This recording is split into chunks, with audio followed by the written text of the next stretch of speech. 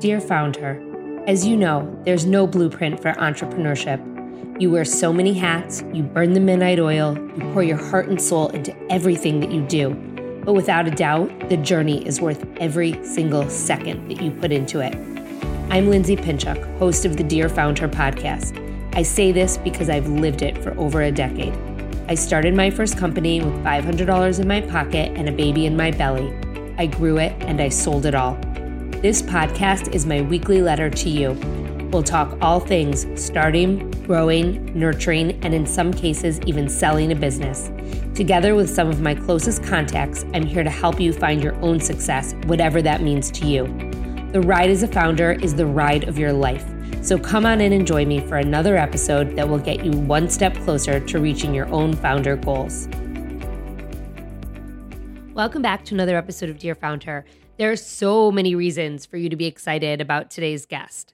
Not only is she a 6-time Emmy Award winner, not only did she direct a movie about Ruth Bader Ginsburg's life, not only has she directed some of the latest promos for The Bachelor, not only does she show up unapologetically and make her own rules, not only is she an amazing mom, but Haley Geffen is just as badass as she sounds, and I am lucky to have known her for more than 3 decades. Haley Geffen is a 6-time Emmy Award-winning director and filmmaker with a focus on comedy, celebrities, athletes, and underrepresented voices. She's also the co-founder of Coed Studios based in Brooklyn, New York. She's a spitfire, so funny, so intelligent, and you are going to love the way that she shares lessons in today's episode through the stories that she tells. She's directed projects for some of the biggest brands, including Netflix, Crest, Cheetos, and Dove. She co-directed the 2021 NBA All-Star Game Open featuring Vice President Kamala Harris and Michael B. Jordan. And as I mentioned previously, she was hand-selected by NBC to direct 2 long-form shows centered around the life and legacy of Justice Ruth Bader Ginsburg. Haley also directed and enjoyed a prosperous 2020 film festival run with her short film, Hey Girl, garnering 12 global awards, including 2020's Best Shorts Humanitarian Award. Haley's celebrity work, wow, this list is long, includes Michael B. Jordan, Kamala Harris, Dakota Johnson, Jimmy Fallon, Olivia Colman, Maggie Gyllenhaal, Kirsten Dunst, Peter Sarsgaard, LeBron James, Tom Brady, Seth Meyers, Mark Wahlberg, Mandy Moore, Kim Kardashian, Alec Baldwin, Sean Combs, Kobe Bryant, Jamie Foxx, John Legend, Drake, Usher, Alicia Keys, and many, many more.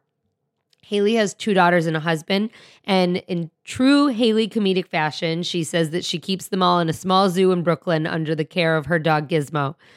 Today's episode is a very special one. As I mentioned, I've known our guest for a very, very long time. We have history in the best way possible, and my reconnection with her a few years ago has brought nothing but joy to my adult life. Haley is one of the best storytellers I know. She's hilarious. You are going to laugh in today's episode, and you are also going to feel connected, and you are going to feel the empathy that she shares through the many circumstances that got her to where she is today. Well, she does this for a living in film in her everyday life. Today, you're going to get a taste of Haley and her animation through this podcast. The lessons that you're going to take away from her anecdotes are like none other, and I am honored to have had her share them here. Today, you will truly feel like you're joining 2 old friends for lunch during this incredible conversation, because that you are.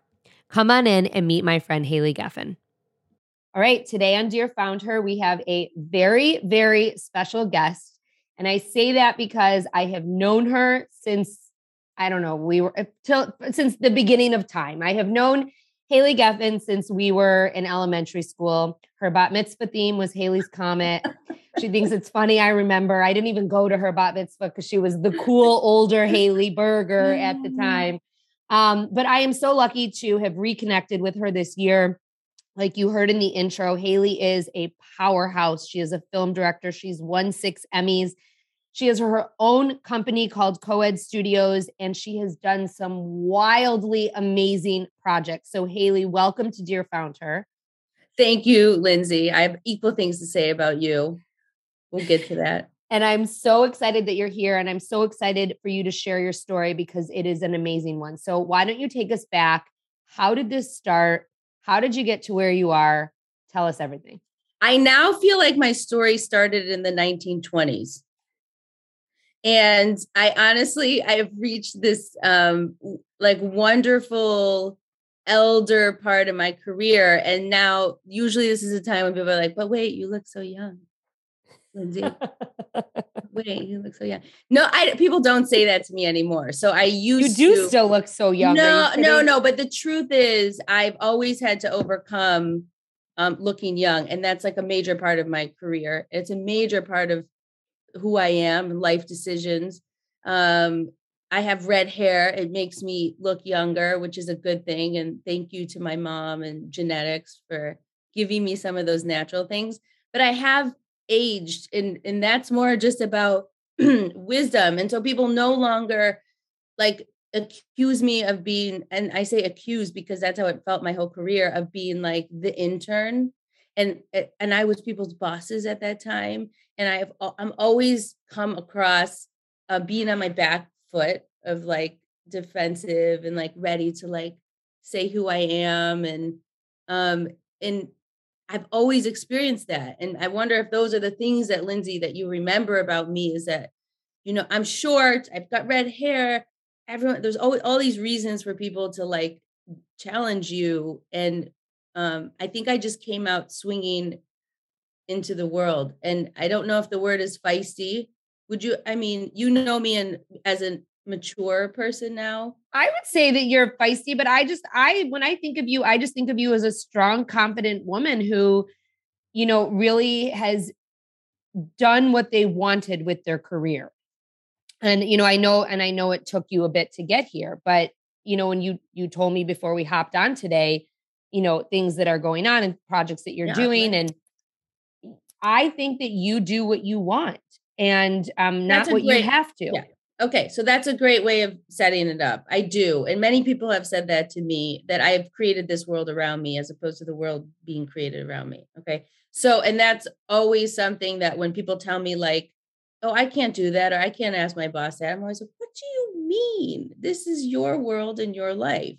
Don't be like crazy rogue, be respectful, this is going to make you successful. You tell people this is how my life is going to go. Okay. So I'll start in the 20s, but it was actually 1999. What a good year to start. I started actually in college. I went to Michigan. I was in a sports marketing program. And the same one that I was in. Yes. So I've always been around athletes and professional athletes, and I played sports. Playing sports has nothing to do with anything that I do now, other than you learn how to commit to things. You commit to everything you do and you don't show up late. Okay. So be an athlete, lesson number one. So I got my first job in college and I was working for ABC Sports, and I used to travel around the country, which was so bananas for someone who was in college. I worked on like very luckily landed on like the A crew of ABC Sports, and I was in college. And that was because I was a scab, which is such a funny word for the ABC crew that couldn't show up to a Michigan game. I worked at a Michigan football game, and that was that moment I said, this is going to be my career. After that year of like traveling and being ridiculous during college, I went to Hawaii for the NFL Pro Bowl. I mean, this is also ridiculous. I got a job at ESPN. I met enough people in that year that I went and I got a job at ESPN. I worked at ESPN for 9 years in both the middle of nowhere, Connecticut, and also I managed to tell people I will go to New York City and work on whatever show goes to New York City, which they would allow like 4 people a year at the whole network to like go work on a show in New York City. I was tired of living in bumblefuck Connecticut, and I knew that that was not going to be my life. So I went through an era of ESPN that was a very transitional, like Disney bought it. ESPN, we had a very bad reputation for the people that worked there. It was crazy hours and sexual harassment. So I went through like the whole gamut of, you know, transition. It was a pre-Me Too movement that was really sparked, I believe, in the sports world, which still exists in the sports world, but the sports world started to address it a little bit sooner. And I was really young and I didn't really understand it. And I was still in the zone of like, I was trying to fit in the locker room environment, a true one. Not only was I like day to day interacting with all these men, professional athletes, former managers, people in the top of their like journalism classes all over the country, but I was actually in locker rooms. So I worked at ESPN and then I ended up leaving ESPN and going to work for TNT and Turner. I stayed in the same world. I was still working in sports. I worked for the NBA, which was my favorite of all time. I love working for the NBA. I love the culture of it. I love the players. I love the music, the hip hop. Lindsay might remember this. I was a DJ and a hip hop dancer back in the day. I do remember back in the day. It always feels like my life was coming together when I started doing more in the NBA. I love the players. I love all of it. So, and that's when I started making commercials. So when you work in television, which I did for so many years, there's like two paths you can take. One is you can produce TV, and the other is you can go in a creative world, which aligns more with directing, storytelling, narratives, scripted, unscripted, getting to know athletes and celebrities. And that's the direction I was always going in. So when I got to Turner TNT, it was the world of when business collided with sports, which was, we are going to co-brand everything you do. So this was like around 2008. And so major brands started working directly with sports and the networks. This is like before you started seeing an Apple phone. And it was before social media too. It was before social media. So this was ways for brands to get into these live, highly viewed broadcasts. And that's always going to be sports. So 17 million viewers for every NFL game. How can we get our brand in there? So this was coincidence. I ended up working on these teams, both at ESPN and Turner. And at the beginning, a creative person feels that's a very big sellout to put a brand in anything creative. So I remember I wasn't as wise then. I wasn't thinking about money. And I just remember being like, I can never show anyone this. The first thing I did was at a Cubs game, to be honest. And funny. We had to get in the tractors, whatever. I don't even remember the name of it, but we had to like get them in this story I was doing about Wrigley and the Ivy Wall. And I just remember saying to the people at Wrigley and the ESPN people, like, this is awful. Like we are doing something so wrong with the world. But obviously I was in my 20s. I became much more savvy and I really loved, and I became an ambassador, not an official one, I'm just calling myself that, to brand storytelling and brand filmmaking. So I always tell people I'm very proud of it, that I started in brand storytelling, which is connecting brands to partners and on a very high level for millions and millions of viewers. Yes, Lindsay. I was just going to say, so what was the moment that you were like, I'm going to go do this on my own? So when I started making commercials, I was making commercials for Gatorade, Volkswagen, Avis, like major brands. Okay. But I was still attached to these networks. They owned me, not in a bad way, a lovely way. They curated my career. They gave me these opportunities. I got to do these big commercials without having to be up against this really weird, like very competitive film and commercial world. So I did that.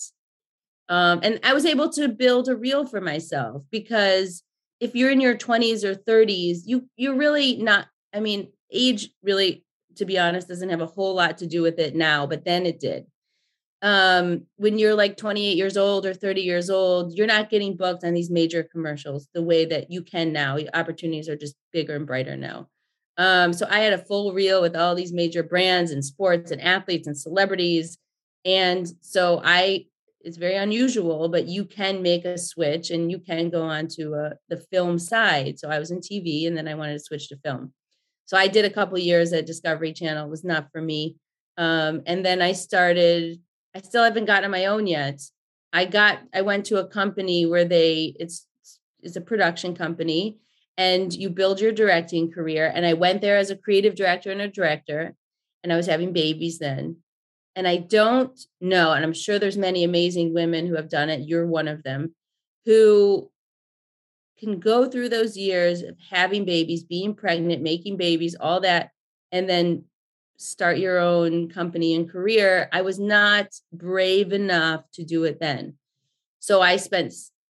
That has nothing to do with it. Really and truly, it doesn't. Like your business, the reason I did it was I built a business out of that life stage. So that's a very different situation than the one that you're in. You're in a world where, you're a minority and you're trying to prove yourself on a daily basis. And that's a very different scenario than, me building a business out of being pregnant. So I understand, but still, now that I've done both, amazing to women during that time. Like, I just wanted to feel, and I don't want to say secure, because no one ever, the best advice I'll give is never feel too secure in anything you're doing. Always feel a little bit on the edge. Right. But during that time that I was pregnant, I have a million amazing anecdotes about, I worked on Sunday Night Football for all 7 of those years that I was making babies, pregnant, miscarriage. I've got the craziest stories of all time. I don't think could be beat in many scenarios about, I was on the set of Sunday Night Football as a director and a creative director, and there's hundreds of people there and the highest level person at the network. And I was 7.5 months pregnant in LA. I'm going to tell a funny story just to humble everyone. I come on to set, and this is with Carrie Underwood. I used to do the open for Sunday Night Football every year. And it's like the biggest thing you can imagine for the NFL. It's like all the best players in the league get together. We're on set in LA for a week, and Carrie Underwood's there, and all the executives, and everyone's doing interviews, and their whole teams are there. Anyways, I walk in, I wrote the whole thing. I'm like a major part of this. I've memorized every shot. No one knows what's happening more than I do of, I don't know, 500 people that are there. So everyone needs me. And I walk in and I'm like, me 7.5 months pregnant is like, wait, for those of you guys who are listening, Haley is very petite. Haley, how tall are you? 5 foot? 5 feet. Yeah. Okay. So Haley, 7 months pregnant is, yeah. Thank you. When I was 6 months pregnant, everyone was like, you're due tomorrow. And I'm like, no, I've got 4 more months. So I'm on sets. And not only that, I have to be like 12, 14 hours on my feet. And I had to fly across the country, which was like, I immediately regret this, but I was still in like the fighting for everything stage of my career, even though I was 36. Okay. So I get there and like, everyone is just like, wow.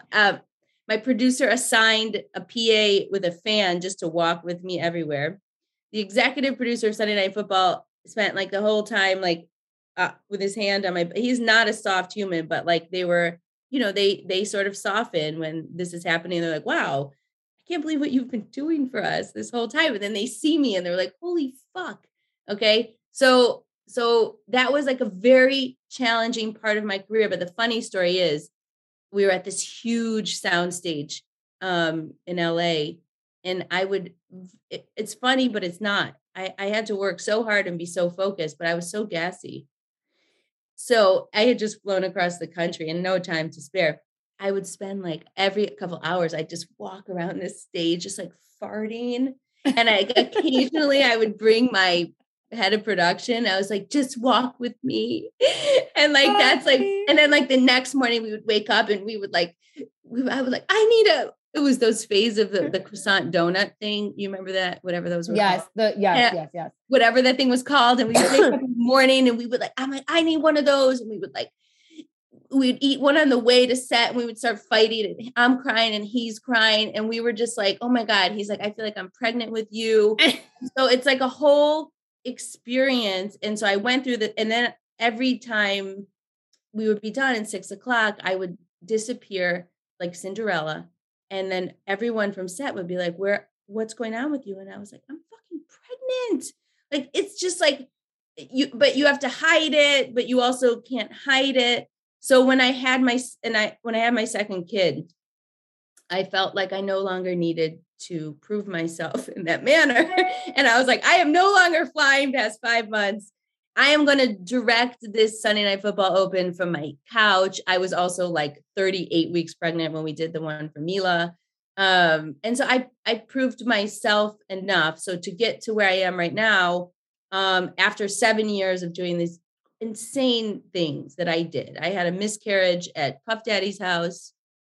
True story. Oh, it's like all these things that we do as women. That's why when I say to you, holy shit, I could never have been on my own and doing what I'm doing until now. So I eventually left that company, which I love, and we still have a great relationship. I did realize that I was making a lot of money for them.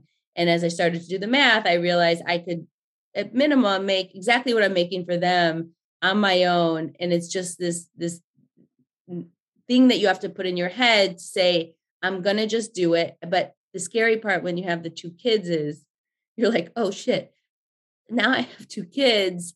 My family relies on my income so much that it's not just me and my husband anymore, or us and our baby. Babies are not as expensive. So I was like, okay, I have to do it. I was sort of forced into the situation to go on my own because I did accept another job at a company that fell through. And so I was like, and I moved my whole family back to Brooklyn, and I started a company on a big leap of faith. And that was 4 years ago. That was in 2018. I just want to take a minute to say thank you. In just a few short months, this podcast has reached some incredible milestones, namely helping so many of you.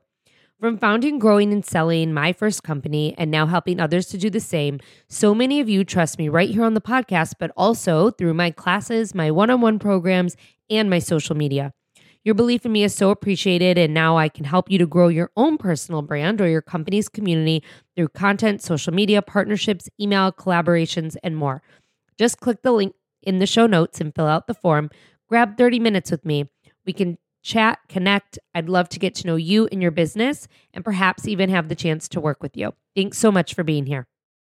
Okay, so you have your company, and I mean, you have done some really, really amazing projects. So can you just kind of give us like a little glimpse into the type of work that you do? Because I want the listeners to hear really just how big and badass your company is. So when my company started, I already had spent 7 years really curating the people like in my world that I worked with. So, and I always had this theory, which I think made me successful, which was I was going to say yes to everything. And I've always done that.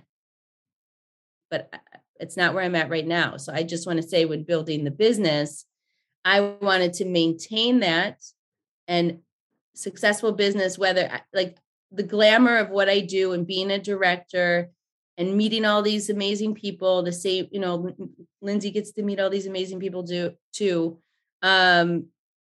It's really about the client and the customer service that you deliver to people.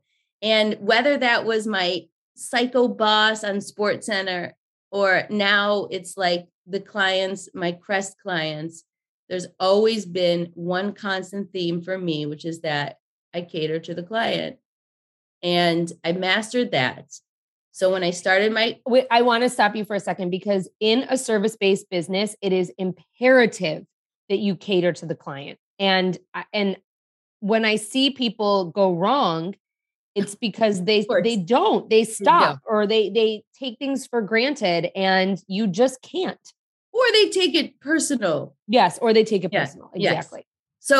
So the idea of learning what it takes to have proper customer service, which I don't know if you're like me, Lindsay, but if someone does not provide, and I'm their client, some sort of customer service or some sort of like, you're right, I'm wrong. And not to say that that's how it has to be. I'm always like, oh my God, like I own a business. I've been catered, you know, I can't believe. It's very funny you say that. I just had a situation where I was the client, and I didn't really like the service I got, especially after I said I wasn't going to renew or that I said I was going to maybe renew based on these things. So you would have thought that there would have been like a full court press to maintain my business, and there wasn't. Sure. Yeah. But then they told me the door is always open. And in any event, I wasn't happy with the customer service. And I do feel it was generational because the people were a lot younger than us, about 15 years. Yeah. And I do think, and that could be a whole I'm other so podcast. sad that kind of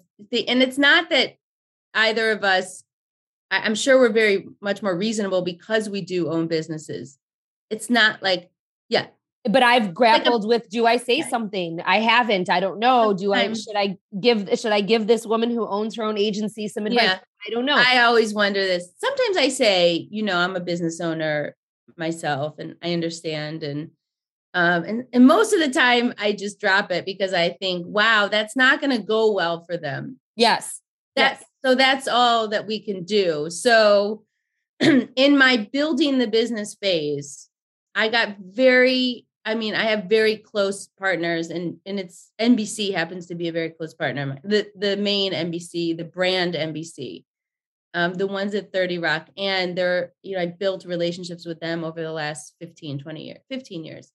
And so I would say they made me a company. So they gave us a very big job, me and my partner, who's a creative director and also a director. And it's funny, when they gave us the job, I was like, oh, we're a company. Like we made a logo and we're very good at it. We both had been running our other companies. I ran my, I ran my last company. So I had the skills. I maintained the clients, which is the only skill you ever need. And so transitioning to my own company was pretty flawless. And the things I didn't know, which was the accounting and the financial business side, those intricacies, one of my business partners does that. So we got this very big job from NBC, and then we started getting a lot of jobs, and some of them were tiny, and some of them, I took all the tiny jobs, even if my company didn't make money. And this is crazy because this was 2019. I mean, we formed a company in 2018, and it was like January 1st of 2019 was when our company started. So we had a full year, and everyone in our industry was like, wow, I can't believe this. Haley and Sam did this. And this is crazy. And all the people in our business, and then 1 year later was the pandemic. So I was like, in my head, I was like, oh, that was a fun year. Great. We did a company for a year, and that was good. We learned a lot. And then it just so happened that the pandemic actually made us into a bigger, better company, which is crazy. How so? So I didn't answer your question about the clients, but I do. Okay. Yeah. Yes. I do want you to tell us who your clients are. That can be a very quick thing. I just want people to know the magnitude by which we are doing. Okay. So NBC is a huge client of mine. Not only do I do their like branding campaigns and commercials, but I do special shows for them, which I did two of them for Ruth Bader Ginsburg when she was in her final couple months of her life. So Saatchi, which is a huge agency, is one of my clients, and I do all of press campaigns at the moment. I work for ABC. I work for Netflix. I work for Amazon. I work for a few other agencies that I don't know. They're big, but I don't know if it translates across this platform. I've worked for Nike, Under Armour. I will say, when people ask me, when I've brought you up, I'm like, she does the Bachelor promos. Oh, okay. It's so funny. I mean, I think that definitely translates here. And I think that's really major. I did a very large Bachelor launch spot for Michelle Young. And to be honest, it's not even what I do so much anymore. In my world, you almost want to graduate from doing show promos into commercials and more like I do a lot of film, I do a lot of films for brands. So when I go back into a promo world, it has to be really special. And I definitely want to maintain my own brand of who I am. So when they brought me in as a total like guest director specialist of, I'm in a little bit of a different universe now. And I don't say that as if I was too good for that, because I certainly was not. But because I was such a fan of The Bachelor, I was like beyond excited about it. And I felt like it made my life. However, while I do think it was beautiful and it was such an amazing experience, and it was a huge shoot. We were in a mansion, and it was 20,000 square foot mansion, and I had a big crew and all sorts of toys. I did feel like I went back in time a little bit with the people that I worked with at ABC, and that was really unfortunate. And I'm happy to say that here, because I don't like going back in time, and I don't like, worrying about, because I'm a woman, or am I being taken advantage of, or you're trying to take money from my little company. And it was an experience that I learned a big lesson from, which is that you can say no. And it sort of contradicts, everything I said. But you probably need that eye opener. I needed it. So after the business, my own business became much more solidified, which happened during the pandemic. So wait, let's go back to the pandemic, because so the pandemic starts. You've shared this with me before. You guys, like, everything shuts down. No one's leaving their house. Like you told me about the moments that like you were like working from home for the first time, and you ended up making a short film during the pandemic as well. Right? I made a short film that I finished on March 7th, 2020. You started promoting it. I had just launched it into the universe, and I had absolutely nothing going on but cooking and taking care of my kids. And I launched this into the universe, and it was a crazy film about New York City, and it looked eerily empty. And a lot of people thought that we had filmed it during the pandemic, which we didn't. And so I just would sit all day waiting to see if I got into these film festivals. It was literally the only thing I had going. And I was like, okay, I guess I'm not going to be a director anymore. Like, as creative. So what was it that turned? What clicked that I was still a director?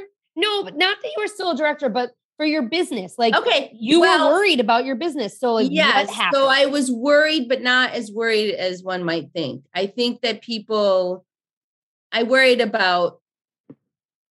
about my reputation? I don't know. I felt like we were all in the same boat. What happened was I was supposed to do this massive job for Crystal Geyser, the water bottle, the water. Okay. And I was and that was all supposed to happen in April of 2020. And I was also supposed to do, just to mention something, I was doing a Nestle commercial at the time that got canceled, and I was shooting it in Mexico City. And so during that time, my film world, because we interact out in other parts of the world, it was all a big game of like cat and mouse, like who's going to cancel what. So it's very delicate because we're working with celebrities half the time. So it's money, big money, Yeah. So I remember we played this cat and mouse with the Nestle thing. And I said, I don't think I should go to Mexico City on March 20th. So like, then they're all like, the director doesn't want to go. So she loses all her money and everyone else gets paid. And I was like, whoa. So we rewound that. We actually did get paid. And then the big job I was supposed to do for Crystal Geyser, we were like, the client was like, okay, let's turn it into animation.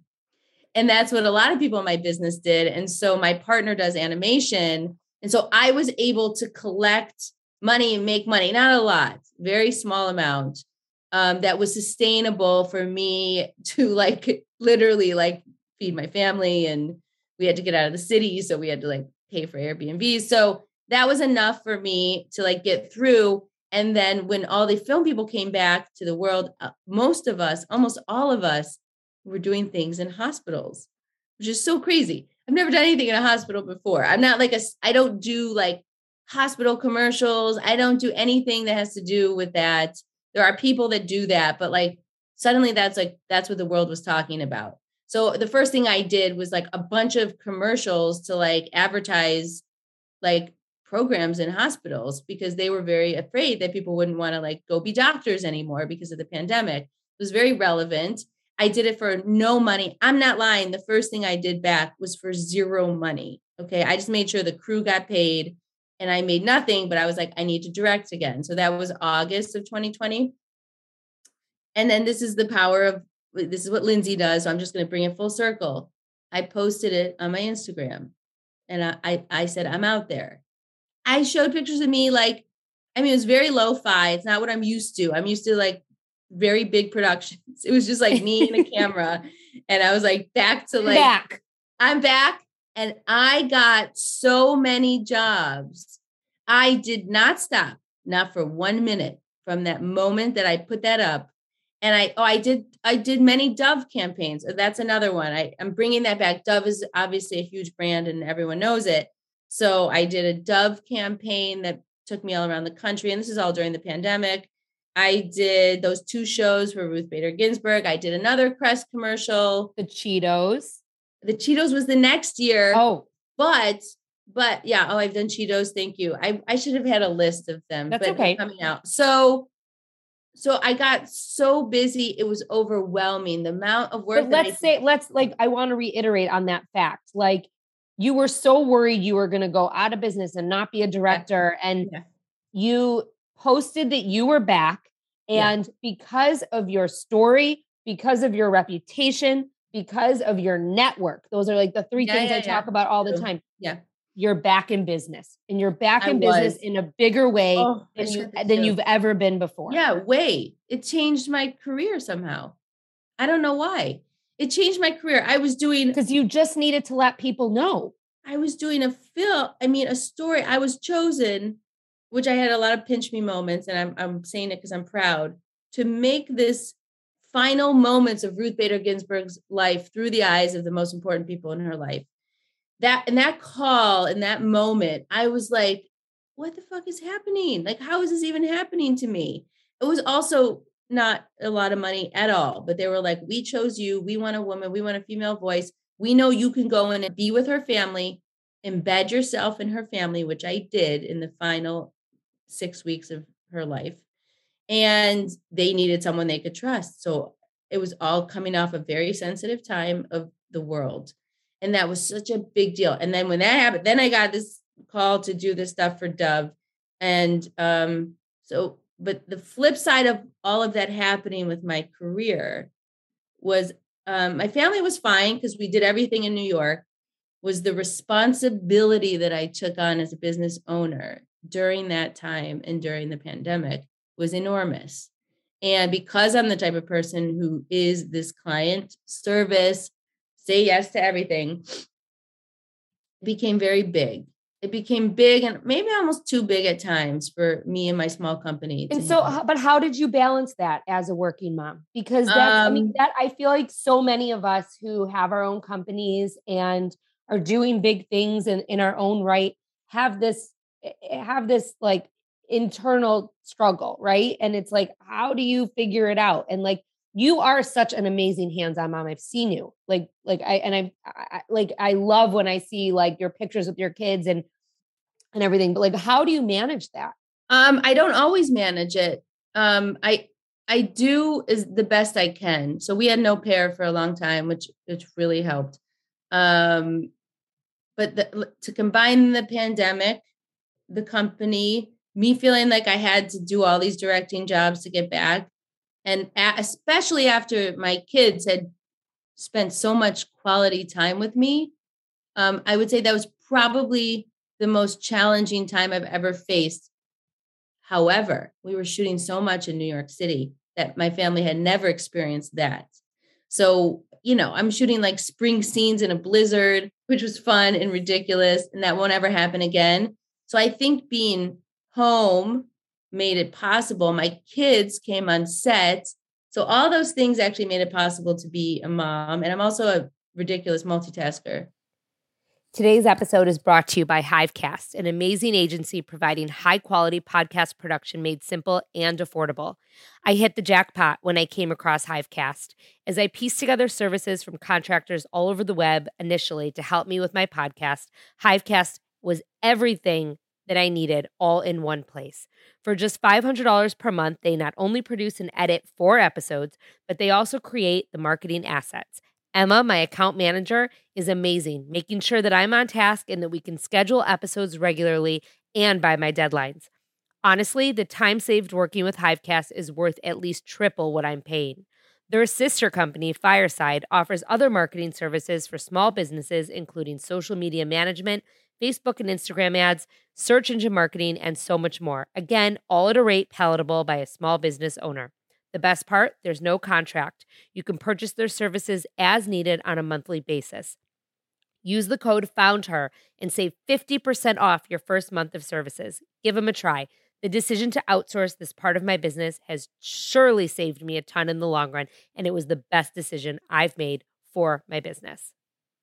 One of the things that I wanted to bring up and that I love about you, and we kind of touched upon this in the beginning, is that you've built your own world. Like, you don't like fit into other people's molds. No. Like, you say, these are my parameters, and I'm gonna, if you want me, this is how it's gonna be. Yeah. And I think too that is something a lot of female founders, a lot of employees are really afraid to do.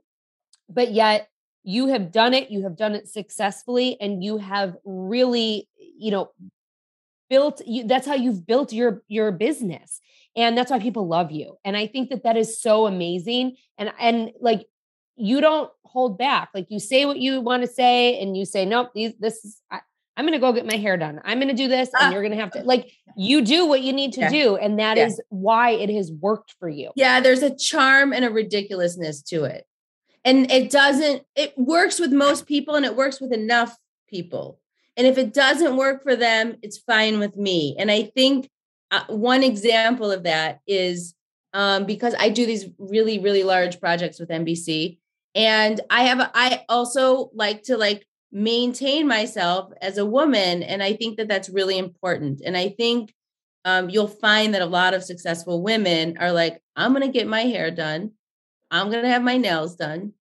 I'm going to have a facial. And this is not just like frivolous. These are not like monies I just want to wait. This is an important part of rejuvenating yourself when you have so many things going on.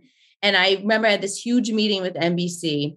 I mean, it was the meeting where they were like, every single person on the network's going to be on. We're talking about the Kardashians' wardrobe, like everyone's wardrobe for this big shoot. And you need to be on, you're the director. And like, we won't really call on you a lot, but you need to be on. And I was like, fine, I will be on that call. And it was like 3 hours. And in my head, I was like, but I have a fucking hair appointment and my hair is getting to be a little too gray. And so I am not going to, and I've never, ever, I'm not sure I've ever canceled a hair appointment for anything. It's fine. And I have to do it. And so I had this huge meeting, and like nobody was talking to me at all. And I was like, this is great. I'm about to go. And if anyone gets their hair color, they know, like, after you sit and wait, then you have to go in the tub and then they rinse you. And so like 35 minutes I had, like, if anyone called on me, I'm doing nothing. And the biggest issue would be is if I have my phone or something touches the color, like around my ears, if I have to talk and I start getting, I didn't imagine that when I went under the tub, it would be like the one moment where like 75 people from NBC are going to be like, and Haley, our director, would like to speak to it. And I'm in the tub and like all the water is like going down my face and like they're like doing the rinse.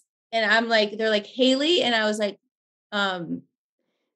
just to be like funny, I put the video on my phone and I showed everyone like, this is a funny time for me to talk. And I shut it really quick. And, I mean, I'm sure like there's like, you have to have balls to do something like that. 70 of them were probably like, that's so fucking funny. And 5 of them were probably horrified by me. And those are my statistics. People are like, most people think it's funny, charming, and ridiculous. And then there's like 5% of people that think are horrified by me. But I don't really care. And I don't do it to be like a clown. I do it because this is like real life. And, when the pandemic started, people were afraid their kids were going to walk in their room. And I'm like, I feel like that's kind of always been me. And I've always embraced this fit. And it's so interesting that you notice how I have created the world around me. And if there's big clients, I don't care who they are, sports, male skewed, female skewed, whoever they are, I say, I can't, if you really want me as a director, I can't do it that day. That's my kid's first day of school. I have changed trips around the world based on my kid's first day of school, which I won't miss. I literally changed a trip to China and Thailand for like 40 people because they initially wanted us to leave on September 10th. And that was my kid's first day of school. And then I also came back to make sure I was there for Halloween for some other something. That is becoming a little bit harder now. I think my kids have more things. They're getting a little bit older. So some things, the in-class performance, which I kind of now have to weigh, and I'm sure you know this, Lindsay, like, do I go to the one where the parents are just sitting in class versus a recital? And this is where I'm at exactly right now in this day, is I'm about to juggle about 25 things from May to June that include my career, my kids, going to camp. And May to June is the busiest time for moms other than September. Yes. So and I have a film that I just made that I just finished like today. We talked a little bit at the beginning before we hopped on about managing your emotions. And I think that this is a really interesting topic, especially for female entrepreneurs. And when I think about a lot of the conversations I've had here with female founders who have, gone into these like investment meetings and, they have told me just how they have to dress a certain way and act a certain way and whatnot in order to get funding for their business. And it's such a male-dominated field. And you too work in a very male-dominated field. You worked in sports for a really long time. So talk to me a little bit about how it is that you've remained confident and that you've stood tall and that you have learned to separate the emotion from the job. So there's one thing I'm really good at, and I've really trained myself so hard. I think it took me like 10 years of being not sensitive to things around my job. And I worked really hard because I'm a sensitive person. And if it's something personal, I will cry in 2 seconds. Like Lindsay started saying something in the beginning and I was about to cry because it's personal and we've known each other forever. But if it's about my job and someone says to me, but this took years, I don't like your film. And even though I just put all my own money into it, I invested into it. It's a story. It's about me. I would be like, cool. What didn't you like? Tell me more. And no emotion whatsoever, which I think is the greatest skill all women should adopt. Take nothing personal. Okay. Nothing personal. Figure it out. So the way that I did it was I was at ESPN and I'm just telling you this story just so everyone knows that everybody does this. And people would yell at me or they would say, I don't like this. I didn't like your idea because I used to have to go into these rooms with all these men and give them ideas about fucking curveballs, which like, I don't know anything. I know now. I didn't know then. I used to have to come up with ideas about these things. And they would look at me in a meeting and be like, that's not a good idea. And my whole face would get like, everyone knows this feeling, red, you want to cry. Or you'd have a meeting with someone and they'd say, you're just not as good as this person. They said all these crazy things, which really trained me. And I would cry. I did cry. I did cry right to their face. I don't know I don't really know the real impact of what that did to my career, but I started what it was is I had a boss who said so many outrageously candid things to me that I mean, so many times over and over again, you listen to it. And so what I would do is I would like really train myself, like, don't cry, almost go to another place. Okay. And when it was about my career, because they're not talking about you personally. Okay. Sometimes people are just trying to help your career. Now, I don't know if it's the greatest strategy, but I am a very straightforward person, even when I deliver feedback to people. And so I've been working on that my whole career as well, is how to be a good manager and how to give feedback. So I do remember all these moments. I used to work on SportsCenter, and I actually became very good friends with Linda Cohn. She was she still is a very well-known sports anchor. And I used to tell her all these things. I don't know if she coached me on this or not, but I know. I would run into her in the bathroom. I would run to the bathroom when I wanted to cry. And I would be like me and these like Linda Cohn and other female sports anchors in there.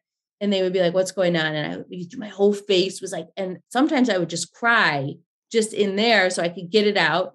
And then I would run back out and I would like, I'm ready to receive your feedback, to all these men who were like, so I thought it was evil at the time, but I no longer think that that's evil.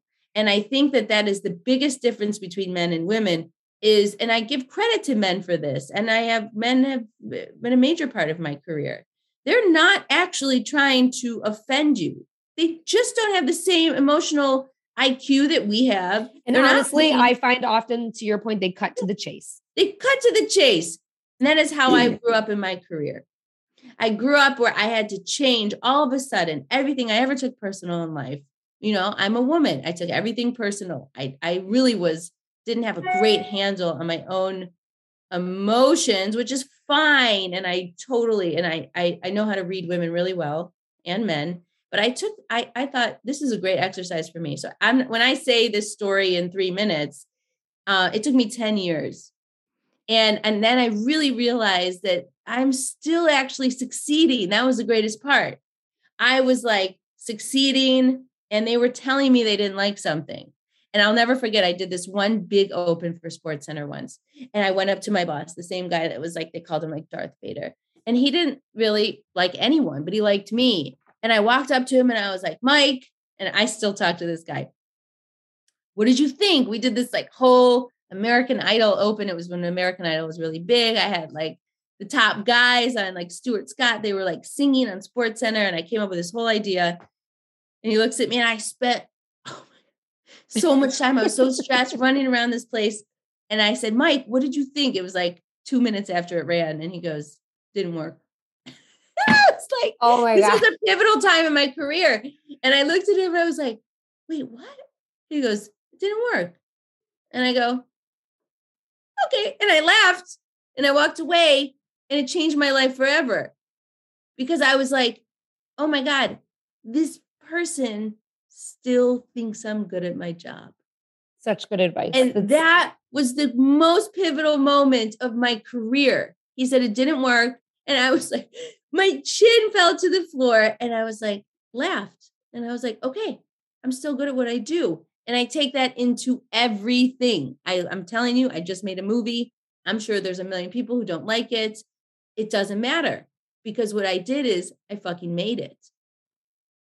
You have to do it. You have to make these it. are such good lessons and such good stories. So thank you for sharing them because I know too that it's hard sometimes to like let the curtain back and let people into your history and share these kind of anecdotes. But I do think it's the anecdotes that are what stick with people when they're thinking about their own business. So, and you have been filled with them today, which I love. It's what I love about you. You're a great storyteller, obviously. That's what you do for a living. Okay. Last question, Haley. Yeah. I want you to tell me 3 things you would tell another female founder that is prepared to take a leap. What would you tell her? Well, a lot of it I'm sure I've said, but I'm going to try and summarize it. You don't need to be fully prepared. This goes together. You don't need to have all the money. You don't need to be in the exact right place at the right time. Okay. And I say that it's the exact same advice I tell people who like deciding to have a baby. It's the same. Never a good time. There's never a good time. Okay. I give this advice all the time. Just fucking go for it. Just go for it. Okay. Failure is great. Go fail and think you're doing something awful and wrong and that it was a big mistake. It's so cliche, but fail. Please fail.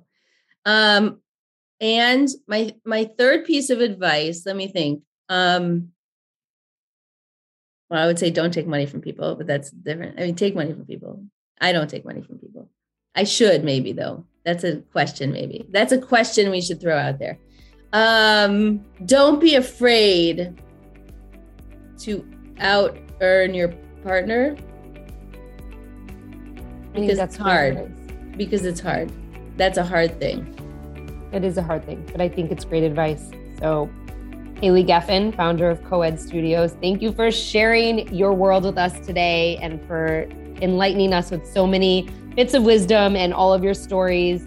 I cannot wait to see your latest short film, and I cannot wait to see where this goes next. Thank you, Lindsay. You're amazing. I hope that you enjoyed this conversation as much as I enjoyed sharing it with you. And as I mentioned earlier, all the takeaways and all of the lessons that you've learned from Haley today were so graciously displayed in her stories that she shared. I hope that you remember the stories and walk away from this conversation feeling more empowered to make the decisions that will propel you forward in your everyday life. I'll be sending out my takeaways to my email list. Make sure that you subscribe in the link in the show notes. When you do, you'll also get a lesson every single week to help you grow your own business. But for now, here are 5 takeaways from today's episode. Number 1, when you build a business, utilize the relationships that you have to get your first jobs. Number 2, you can always say no. It might seem like a contradiction when you're starting your company, but you can. Number 3, tell people on your social media what you're doing. This will help you solicit jobs and clients. You think that it won't, but when you tell people what it is you're doing and you're specific about it and how you can help them, they absolutely will respond. Number 4, it's okay to be yourself, to set your own parameters and to just be you. Even with big executives and bigwigs, it is okay to be yourself. Number 5, set parameters, set boundaries, and stick to them. If people want you and want to work with you, they will respect them. If you like what you're hearing on Dear Founder, please make sure that you take out that phone, scroll all the way down, and click that 5-star rating or leave a review. When you do this, it helps others to find our amazing guests and their stories that we share each and every week. You can also subscribe to the show on Apple Podcasts or follow us on Spotify or wherever it is that you listen. That way you'll never miss an episode. If you know someone who wants to start their own business or who has an idea, please text them this episode or tag me on Instagram and I'll share some of those to say thank you. Stay tuned for another episode of Dear Founder coming your way every Tuesday and Thursday.